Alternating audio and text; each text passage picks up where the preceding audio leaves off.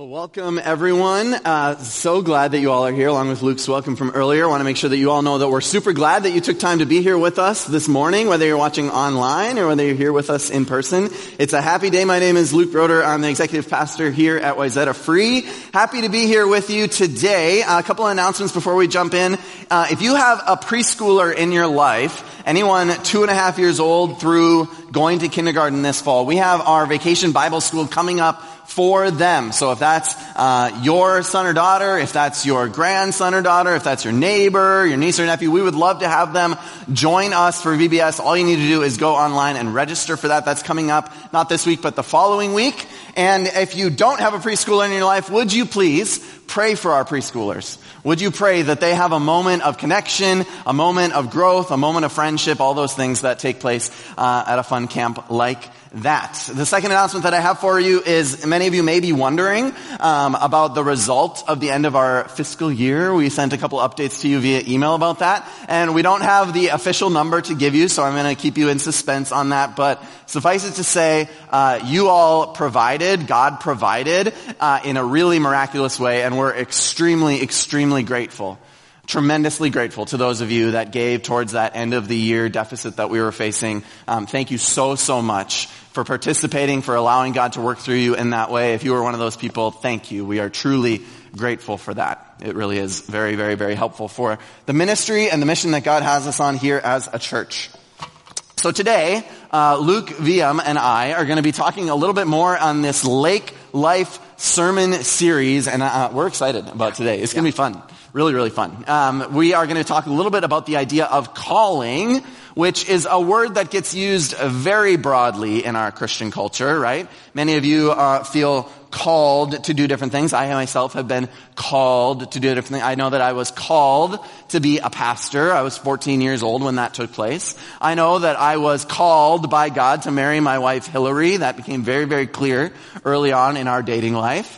We know that we were called to move back to Minnesota in 2020, right after we had spent a few years living in Illinois. That was a clear calling story in our lives. And maybe you too have a calling story where it became clear to you that God was asking something of you. God was pushing you or challenging you or inviting you to be a part of something that He was moving you towards. Maybe that was something to do with your job or your career.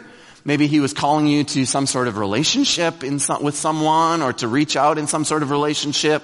Maybe He was calling you to move to a different place, or to buy something, or to sell something. Sometimes we say that people are called to a people, or a place, or a purpose. And that happens in our lives. Sometimes we overuse the word, right? Like, I really feel called to go with Applebee's tonight, as opposed to, right? Or I'm really feeling called to get that pair of sneakers, even though maybe I don't have the budget for it, right? It's a calling from God, right?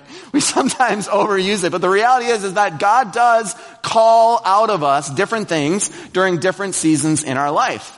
Now, it sure would be nice if we could just clearly hear the voice of God every time that we were called to something, wouldn't it?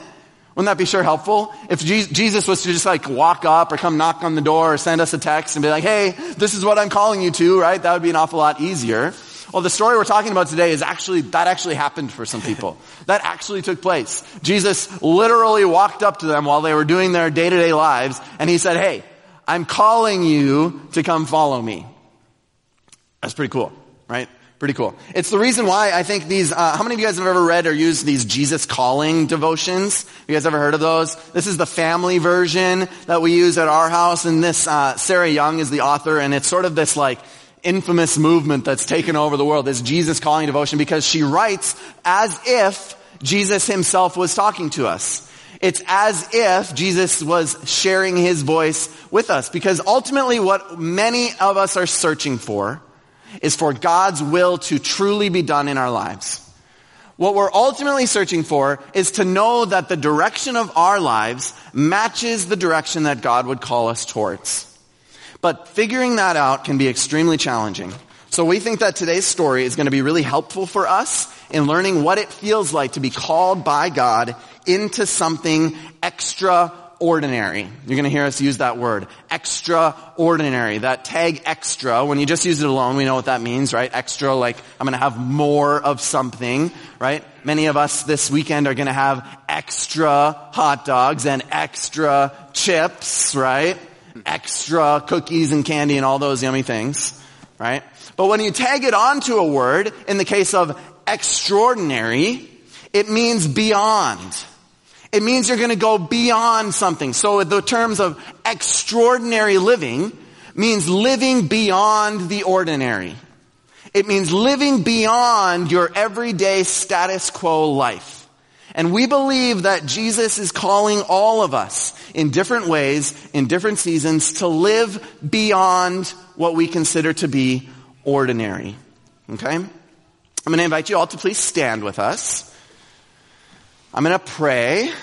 I'm going to read our passage out of Mark chapter 1, and then I'm going to introduce Luke Veum to you all, okay? So let's pray. Lord Jesus, we all come here to this church this morning taking a step outside of our everyday ordinary living. Taking a step out of our work and our careers, God. Taking a step out of our family meals and the family celebrations that we're having this weekend. And God, we just pause in your presence right now. And I ask, God, that you would help us to quiet our hearts. And I ask, God, that you would help us to open our minds. And I ask, God, that you would help us to be reflective about the ordinary lives that we live. And to possibly this morning hear your voice calling something extraordinary out of us. And God, I believe you can and will do that for us this morning. And so it's in the name of Jesus that we receive these words today. Amen. Mark chapter 1, starting in verse 14. Now after John was arrested, Jesus came into Galilee proclaiming the gospel of God and saying, "The time is fulfilled and the kingdom of God is at hand. Repent and believe in the gospel." Passing alongside the Sea of Galilee, he saw Simon and Andrew, the brother of Simon, casting a net into the sea, for they were fishermen. And Jesus said to them, "Follow me, and I will make you become fishers of men." And immediately they left their nets and followed him. And going on a little further, he saw James the son of Zebedee and John his brother, who were in their boat mending the nets. And immediately he called them. And they left their father Zebedee in the boat with hired servants and followed him. You can all be seated. It's a treat. It's fun for us to be able to do things a little different sometimes. And Pastor Kevin invited Luke Veum and I to share this message with you together. Luke is on staff. He's our service producer. Service producer. So if you've ever watched our services online and you see how the beautiful camera work keeps you engaged in the action, that's what Luke does. If you know that he makes sure that things work properly around here. He leads our meetings before service because we are just like, it's like herding cats trying to get this group of people to focus on making a service happen. But little known is that Luke is currently pursuing his Master's of Divinity at Denver Seminary. He carries a rich biblical background and a ton of really great perspective on the world. So Luke and I are going to share the message here today. We're going to go back and forth a little bit. Jim Sorvig told one of our staff members this week that once he heard that this was happening, he said, "They're going to Luke it out, aren't they?" Oh, gosh. And I liked that. I thought that was awesome. So I love it. That's what's going to happen. We're going to pass back and forth a little bit as we go. And Luke, take it away, man. Thanks, Luke. It's just so fun. I feel like we both bring a lot of energy to Sunday mornings. So that's why I'm having a cup of tea to just try and calm the nerves a little bit and not just be running back and forth, because I am excited this morning. And I have the privilege to kind of open up this text. And as Luke was reading it, I think you might have seen that it seemed like there were two different parts of this text that we're going to be looking at. There's the message that Jesus preached, and then there was that response of those first disciples where they immediately left what they were doing and followed Jesus. And I think it's really important to see these events connected. Because I think often when we read the Bible and we see these headings break up the text, we think, oh, this was like one episode, and then no connection, here's the next episode. But I think here we see Jesus preaching a message on the lakeshore, which he often did, and then maybe just 5 minutes later, he sees the guys who were in the crowd watching go back to their job, and he starts to call them. And I think it's really important for us to learn how to read the text with our imaginations. I think our imagination is one of God's gifts for help bringing us into his story that he's trying to tell us. And I know this can be challenging because we are not in first century Israel. We don't know what their customs were. We don't know what it was like back then. So it's hard to jump in and have an understanding of what the details might have been. Which is why it's so great that, I don't know if you've seen the show The Chosen. It kind of jumps us into these stories, and we can see them how they might have been. And as a little bit of a Bible scholar myself, they're really good.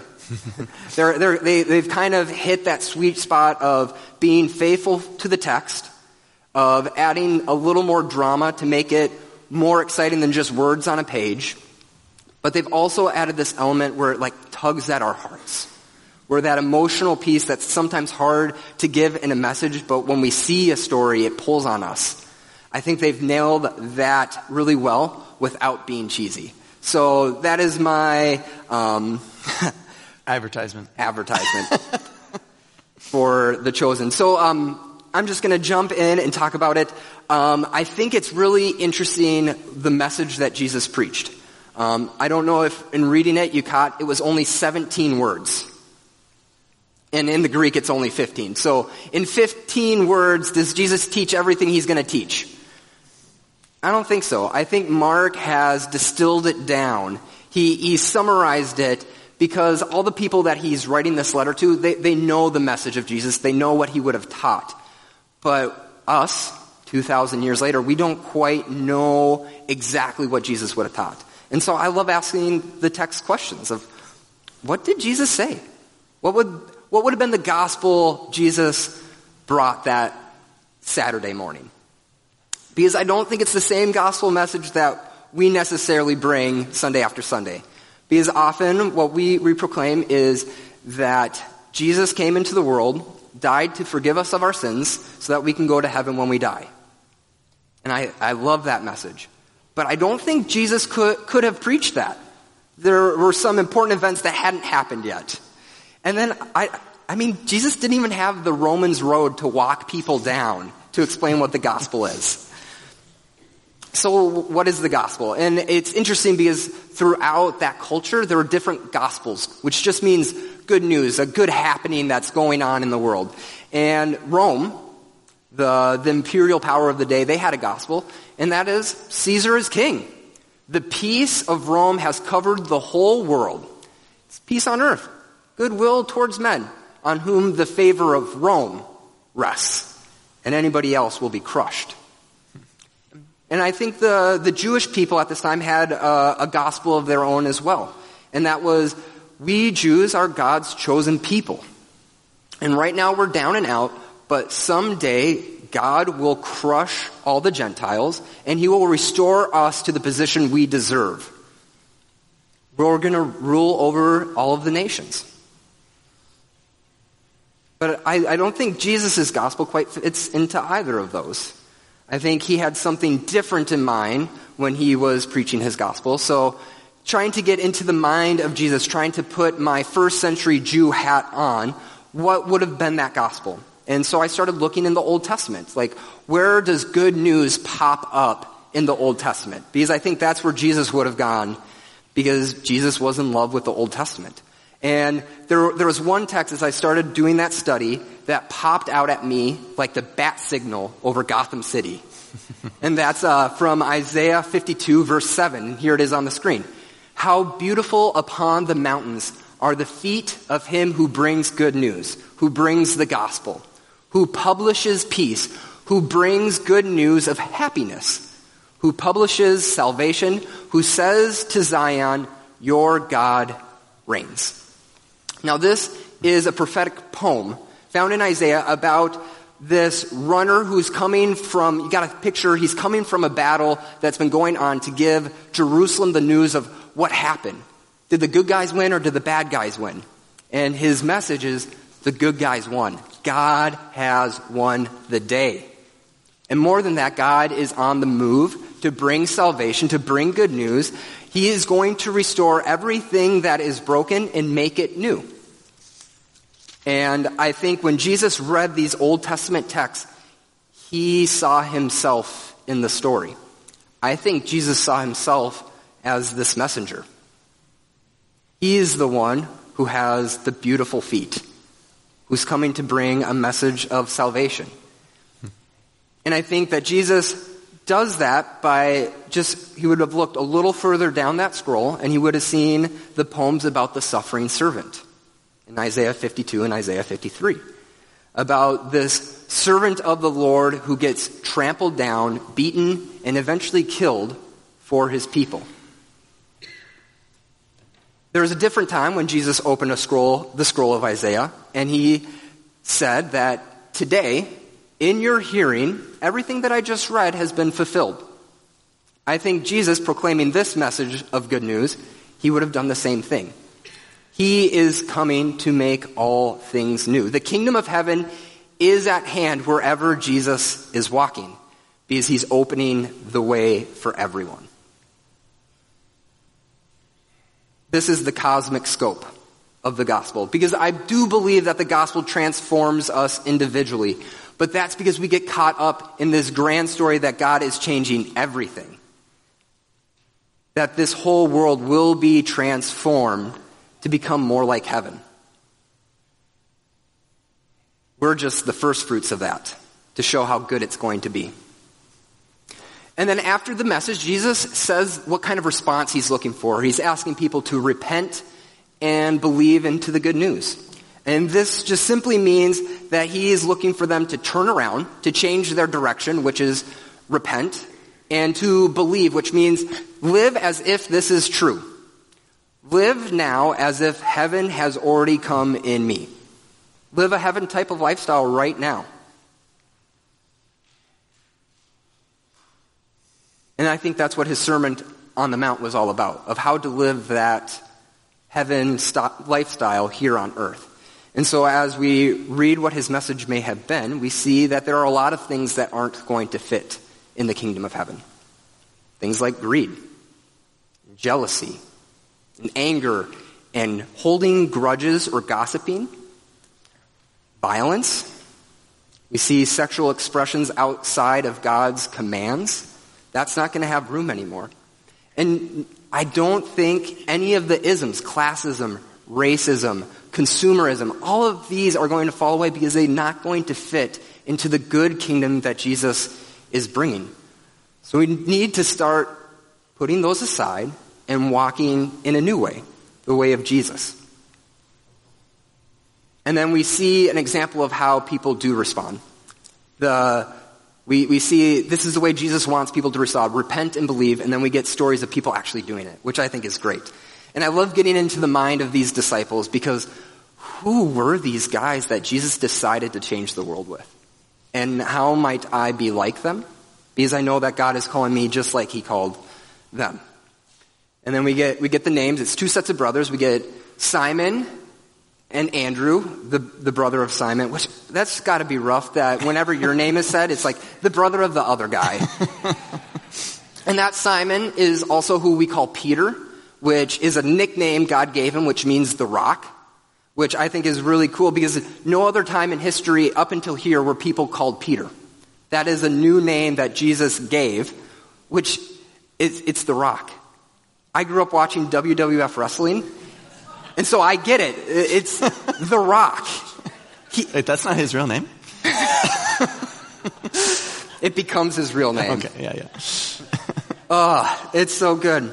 And so as I look into this moment where Jesus calls these young men, and really it seems like just randomly out of the blue. So looking at some of the other gospel accounts, we see that these guys were loosely attached to John the Baptizer's movement, who in the first verse that we read had just gone to prison. So I think these guys were guys who were on the fringes and kind of seeing what John was about. But as soon as he goes to jail, they're like, let's just go back to our thing. Let's just go back to our ordinary life. And then this new preacher comes on the scene, proclaiming not just I'm preparing the way, but I am the way. And when that man comes to them, the disciples, the future disciples, they drop everything. Mark uses the word immediately. This happened, and then immediately this, then immediately that. And it makes me think of my time in the Marine Corps. And the first thing they teach us before how to shoot, before how to march, is they teach us how to have immediate obedience to orders. They don't even want us to think about the order coming in. They just want us to be doing it before we even thought about it. That's right. And I think we see a hint of that in these disciples, that they have that immediate pull to follow Jesus. Because what Jesus was communicating to them was a compelling vision. And I think it's tied into that, come follow me and I will make you become fishers of men. He tied into what they knew and said, I'm going to point everything you are, all of the skills you've honed, everything that you've learned and set your mind to, I'm going to use all of that in this new way that will have eternal rewards. It'll have eternal consequences. And that's compelling, to know that nothing is wasted. See, and I love that this is the text for 4th of July weekend, because a lot of us are going to be going fishing this weekend. As soon as I could hold a pole, I was fishing. It's actually how I initially earned my nickname Lucky Luke, because it seemed like every time I would put my line in the water and pull it up, there'd be a sunfish on it. How great is that? But it kind of seems like my luck has dried up. I don't think I possess all the great qualities and skills that fishermen need. Not like my dad over there. He has the patience. He's able to sit quietly and stilly, which I still struggle with, and just wait. And not just waiting like passively, but how to make it look like the bait is appealing, how to go to the right spots in the lake, to know where the fish are, and to compellingly grab them. And I think these disciples knew how to do that too. And Jesus is like, what you've been doing for fish, you're going to start doing for people now. Those skills aren't wasted. I need those in my kingdom. Let's just point them this way. And I think that gives us a lot of hope too, knowing that what we're doing now isn't wasted. God is going to use our lives as long as we say yes to that invitation to follow. And what we see is, what I see as I read this, is Peter and Andrew grabbing that net and throwing it in the water and letting it sink and waiting for the fish to swim into it so they can pull them out. And it's getting full, and Jesus comes up at that moment and says, come follow me. And immediately, with their net filling with fish, they leave. They leave that last payday behind because something better has come. And I see James and John mending a net, getting it ready for the next day's work, along with their father and the hired hands. Like their whole small family business is there, and they're a necessary part of it. But when Jesus comes, gives them the call, come follow me, they leave their half-mended nets, they leave their closest relationships and their financial security to follow Jesus. They drop their nets and they get out of the boat. Yeah. I really appreciate the way Luke is piecing these things together and talking about the cosmic scope of the gospel, talking about the kingdom of God, because the reality is that it's only a kingdom if there's a whole movement of people involved, right? Just a guy standing on a shore of a lake, or just a guy and 12 people following him, that's not a kingdom. But a kingdom is when there's a movement that gets sparked and a bunch of people get on board. And I think what we are trying to help everyone here see is that kingdom is still on the move today. That God's kingdom is still at work, even in this crazy world that we live in now 2,000 years later. That kingdom is still trying to advance and grow and push the gospel into the world, just like it always has. And the reality is that in order for that kingdom to keep moving, in order for that gospel to continue being preached, every single one of us has the same responsibility as these first followers to immediately repent, turn away from the ordinary, and start to follow, to advance the kingdom of God. And what we would believe is that every single one of us has a role. Every single one of us has a responsibility. Every single one of us has a calling on our lives that can help, right? And so what we want to try to spend the last few minutes of the message on here is talking through how each one of you might be out there receiving this idea of, I have a responsibility in the kingdom of God, right? Some of you here today might need some encouragement to see that. Some affirmation to help understand what that means for you in your life. Some of you might need a little bit of a challenge or a little bit of a push. And others of you might need to hear an invitation into the kingdom of God. An invitation into that work, because maybe you haven't ever received that type of invitation before. But I think the ultimate goal here is for all of us to sit here and think through our ordinary lives, our work, our family, our friendships, our day-to-day rhythm, our schedule, and all of those things, and try to understand what it would look like to go beyond that. What it would look like to be one of these guys that is willing to set down the ordinary, to make a pivot, make a turn, in order to immediately follow Jesus in that way, okay? So we're going to bounce on some of these ideas, and hopefully this will help each of you, no matter where you're at in life or where you're at today, engage with this idea of turning and following Jesus. Yeah. And I have the pleasure of starting with the encouraging piece, which is always nice to be the encourager rather than the challenger, at least for me. And so, my initial question is, how does this gospel message encourage you? And for me, it's tied both to that eternal security. What an encouraging thought that death is not the final word in our lives. But also that, with that, the eternal life has been made now. That our lives are filled with cosmic significance. The little actions we do now will pay out huge in eternity to come. But to do that, to have those actions matter, we have to break out of our ordinary styles and our ordinary ways of doing it, or we might need to be pushed out of them. So we're going to be talking about the Enneagram a little bit, which is this personality indicator. All you have to know is I'm an achiever. Which is fun because I play both sides of that coin. I am both an overachiever. I love to strive, work hard. But I can also be an underachiever. In that sometimes I'm like, this doesn't matter. I'm not going to work hard at it.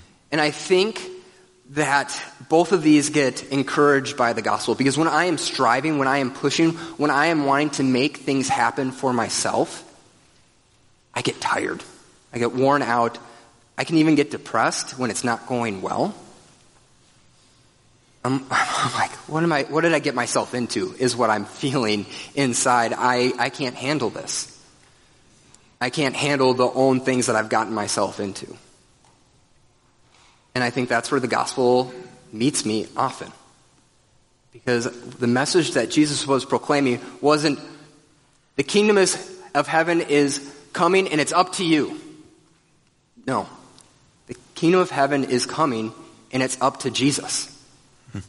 He is our trailblazer. He sets the way. He's the one who makes the kingdom near at hand. He makes it available to us. We don't have to manufacture it. We don't have to pretend like it's here when it isn't, because it's just here in Jesus.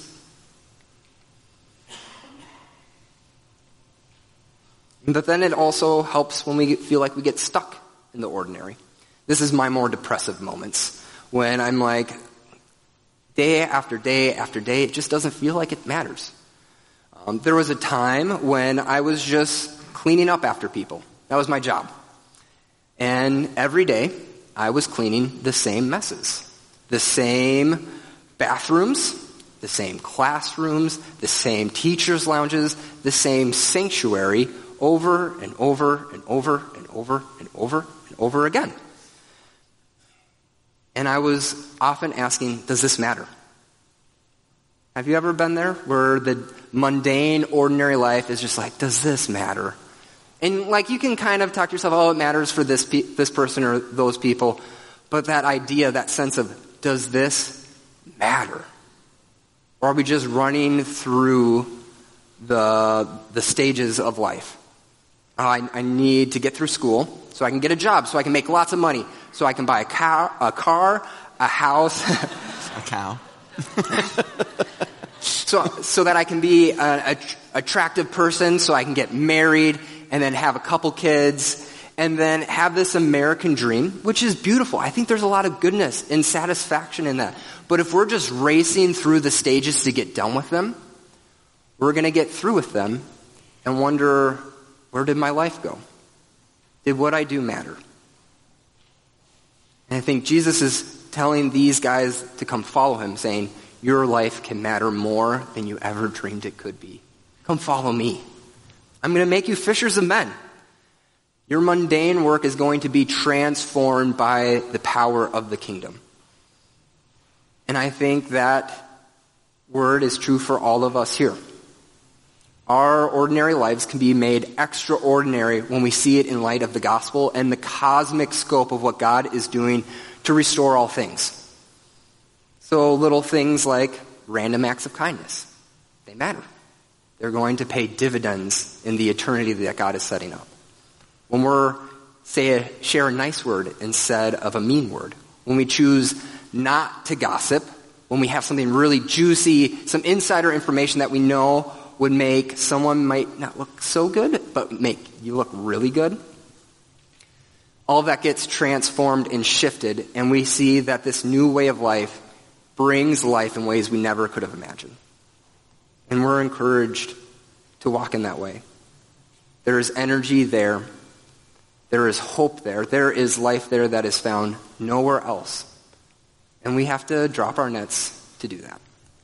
It's good. It's good. I hope you guys can see that idea that, there are moments where it does mean drop your net, leave everything behind, go. And there's also moments where it just means little pivots in your attitude, little pivots in your perspective, little pivots in the way you spend your time and the way you treat your neighbors and all those things. Now, I, on the Enneagram, if you're familiar, am an 8. All you need to know what that means is that I am labeled literally the challenger. Okay? Which means it's fun for me to not only say like, yeah, maybe you need some encouragement to know that everything's okay, but also to look at some of us and say, let's go, guys. Come on. We gotta get things moving. I used to describe myself as the other side of the seesaw. So if I see things tipped one way, I really like to push on that other end, right? So when I look at our culture today, when I look at the world that is so caught up in looks and appearance, that is so caught up in money and wealth, and is so caught up in career and power and profession and all these things, I can't help but just want to push on the other end of that seesaw and say, is this really, really, really why God designed us? Is this actually why we're here? So that we can go and back into our normal everyday lives and just pull in a few more fish, right? Just cast out one more net and maybe this time we'll get a big one, right? Maybe this time will be a big catch. But then guess what? As soon as you pull that one catch in, guess what you want to do? Well, there's got to be more. I'm going to go again. Oh, look at this huge one. I wonder if there's a bigger one. And I sometimes just have to wonder if Jesus was to be here with us today and he looked at the way our culture exists. If he looked at the way we prioritize our lives and prioritize our time, I just have to wonder how he would feel. I have to wonder what he would think about these big single-family homes with locked doors and privacy fences. I have to wonder what he would think about our addiction to escaping into the digital world of scrolling feeds and snapping photos and staring at these shows that we're binge watching. I have to wonder how he felt when he was walking along the shores of the Sea of Galilee and he saw these men just pulling in another catch. And that was the totality of their existence, was another catch after another catch after another catch until your fingers can't pull in anymore. And I just have to wonder today if there isn't a pivot that you and I can make, a way that we can turn away from our obsessions. If we can't maybe pivot and turn away and repent a little bit of the way our culture likes to drag us into things that don't actually matter in the kingdom of God. I have to wonder if he isn't here challenging us, pushing us, saying, you know what? Fishing doesn't matter that much when it comes to the cosmic scope of the gospel that is here for the salvation of the world. Mending nets isn't gonna save souls. There are people out here that don't know what the love that I have is for them. There are people out in this world that have never experienced peace like I can bring. There are people out there who are so caught up in their sin that they don't feel that there is a path beyond that. And guess what? We are here to be the ones that share that love, that provide that peace, that bring the gospel to the world. That's why we exist in the kingdom of God. That is our job, our calling, our purpose as believers. To go into the world that's distracted. To go into the world that's caught up. To go into the world whose priorities are messed up. And not just join them.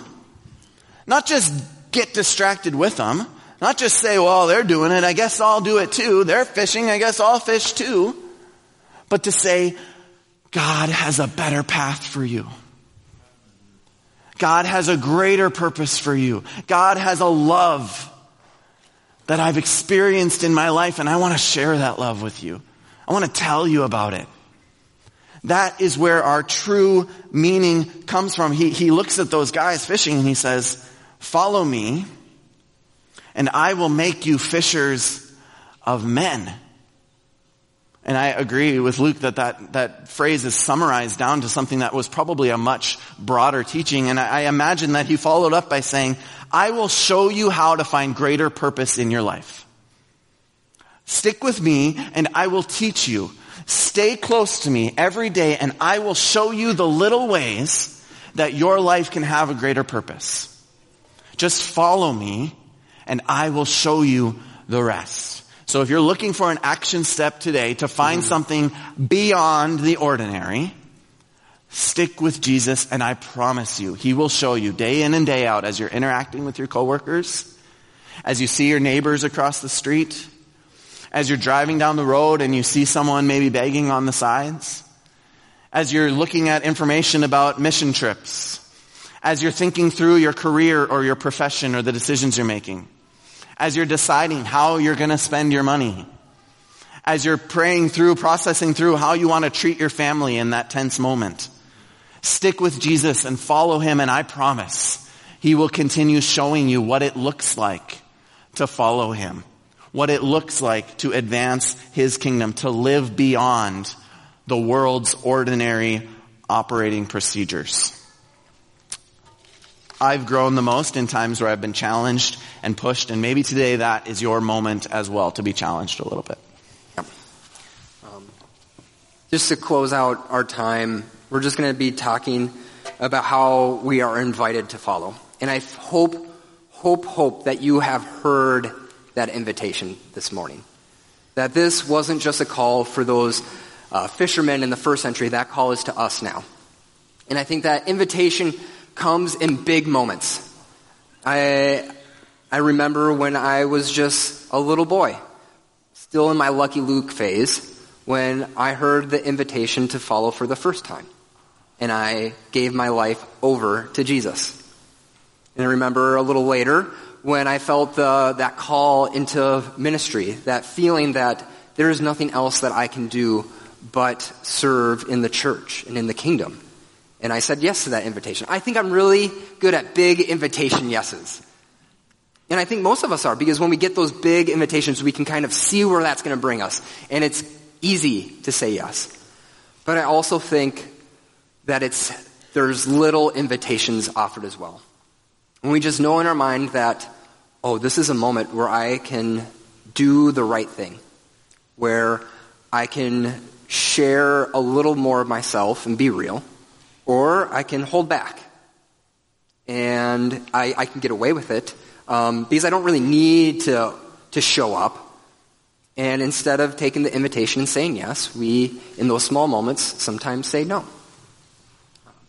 And I think the beauty of the gospel is that the invitation keeps coming. And we see that primarily in Peter's story, where he is invited this moment, come follow me. And Peter drops his net and he goes running. But there are other times when we see that when Jesus died, Peter went back to fishing. He picked up that net again, just like he did when John was arrested. He's got this little pattern going on. But then we see Jesus show up again. And he gives that invitation once again to follow his way. This time, it's not to become a fisher of men, but it's to start to feed the sheep. His vocation changes a little bit, going from a fisherman to a shepherd. But the idea of still, you have purpose still. Even when you've said no to those little invitations where you realize that you said no to God. And we all have those moments. There will be another moment when you can say yes. So say yes. And maybe you've said yes, but then you've gone back. You've picked up that old net. You've gone back to your old patterns. You've gone back to the ordinary. Jesus is calling you once again to follow. Please drop those nets and follow Jesus. The way is so much better. All of our guilt falls off. All of our shame, all of that striving can fall away and we can have peace again. Jesus publishes peace for us. And we are invited to follow into that way of life. So, in this moment, if you've said yes before and you know there are areas where you have said no, the next opportunity you have, say yes. And if in your life you have never said yes, and you have heard the call before, or you can feel the call now, I urge you, drop that net. You don't need it anymore. That security you're holding on to, let it go. Follow Jesus and he will make you something more than you could ever dream you could be. Hallelujah. Amen. I was just thinking about something my dad used to say to us all the time growing up. He said, if you're going to be a milkman, be the best milkman you can be. I was like, okay. Not my plan, but I suppose. But it sunk in, obviously, like it sunk in over time. That idea of, it's not so much what you do as it is how you do it. And I think that same concept lives here. That whatever it is that you're doing, do it for Jesus. Do it for the kingdom of God. If you're going to be a spouse, be the most affirming, encouraging, loving spouse you can be. If you're going to be a parent, be the most dedicated, intentional parent you can be. If you're going to be a manager of people, be the most compassionate manager you can be. If you're going to change diapers, pray over that baby while you're doing it, right? If you're going to work in the lawn and work in yards, praise God and sing songs to him while you're doing it. Whatever it is that you spend your time on, professionally, throughout your day, be the best you can be. Because God's kingdom is calling each of us to be a part of it. He's inviting, encouraging, challenging all of us to find little ways, starting today, to go out and be fishers of men. We're grateful for the time that you guys have spent with us today. We believe that God has a blessing over all of you, so we're going to invite you to please stand. We're going to close with a prayer, and we're going to send you off into the world, and all of us are going to be encouraged to follow Jesus in new ways this week. Thanks all so much for being here. Yeah. Let's pray together. Jesus, we are so grateful that you are here and that your word gets spoken out. That word of encouragement, of challenge, and of invitation is here right now. Lord, may we immediately respond to your word.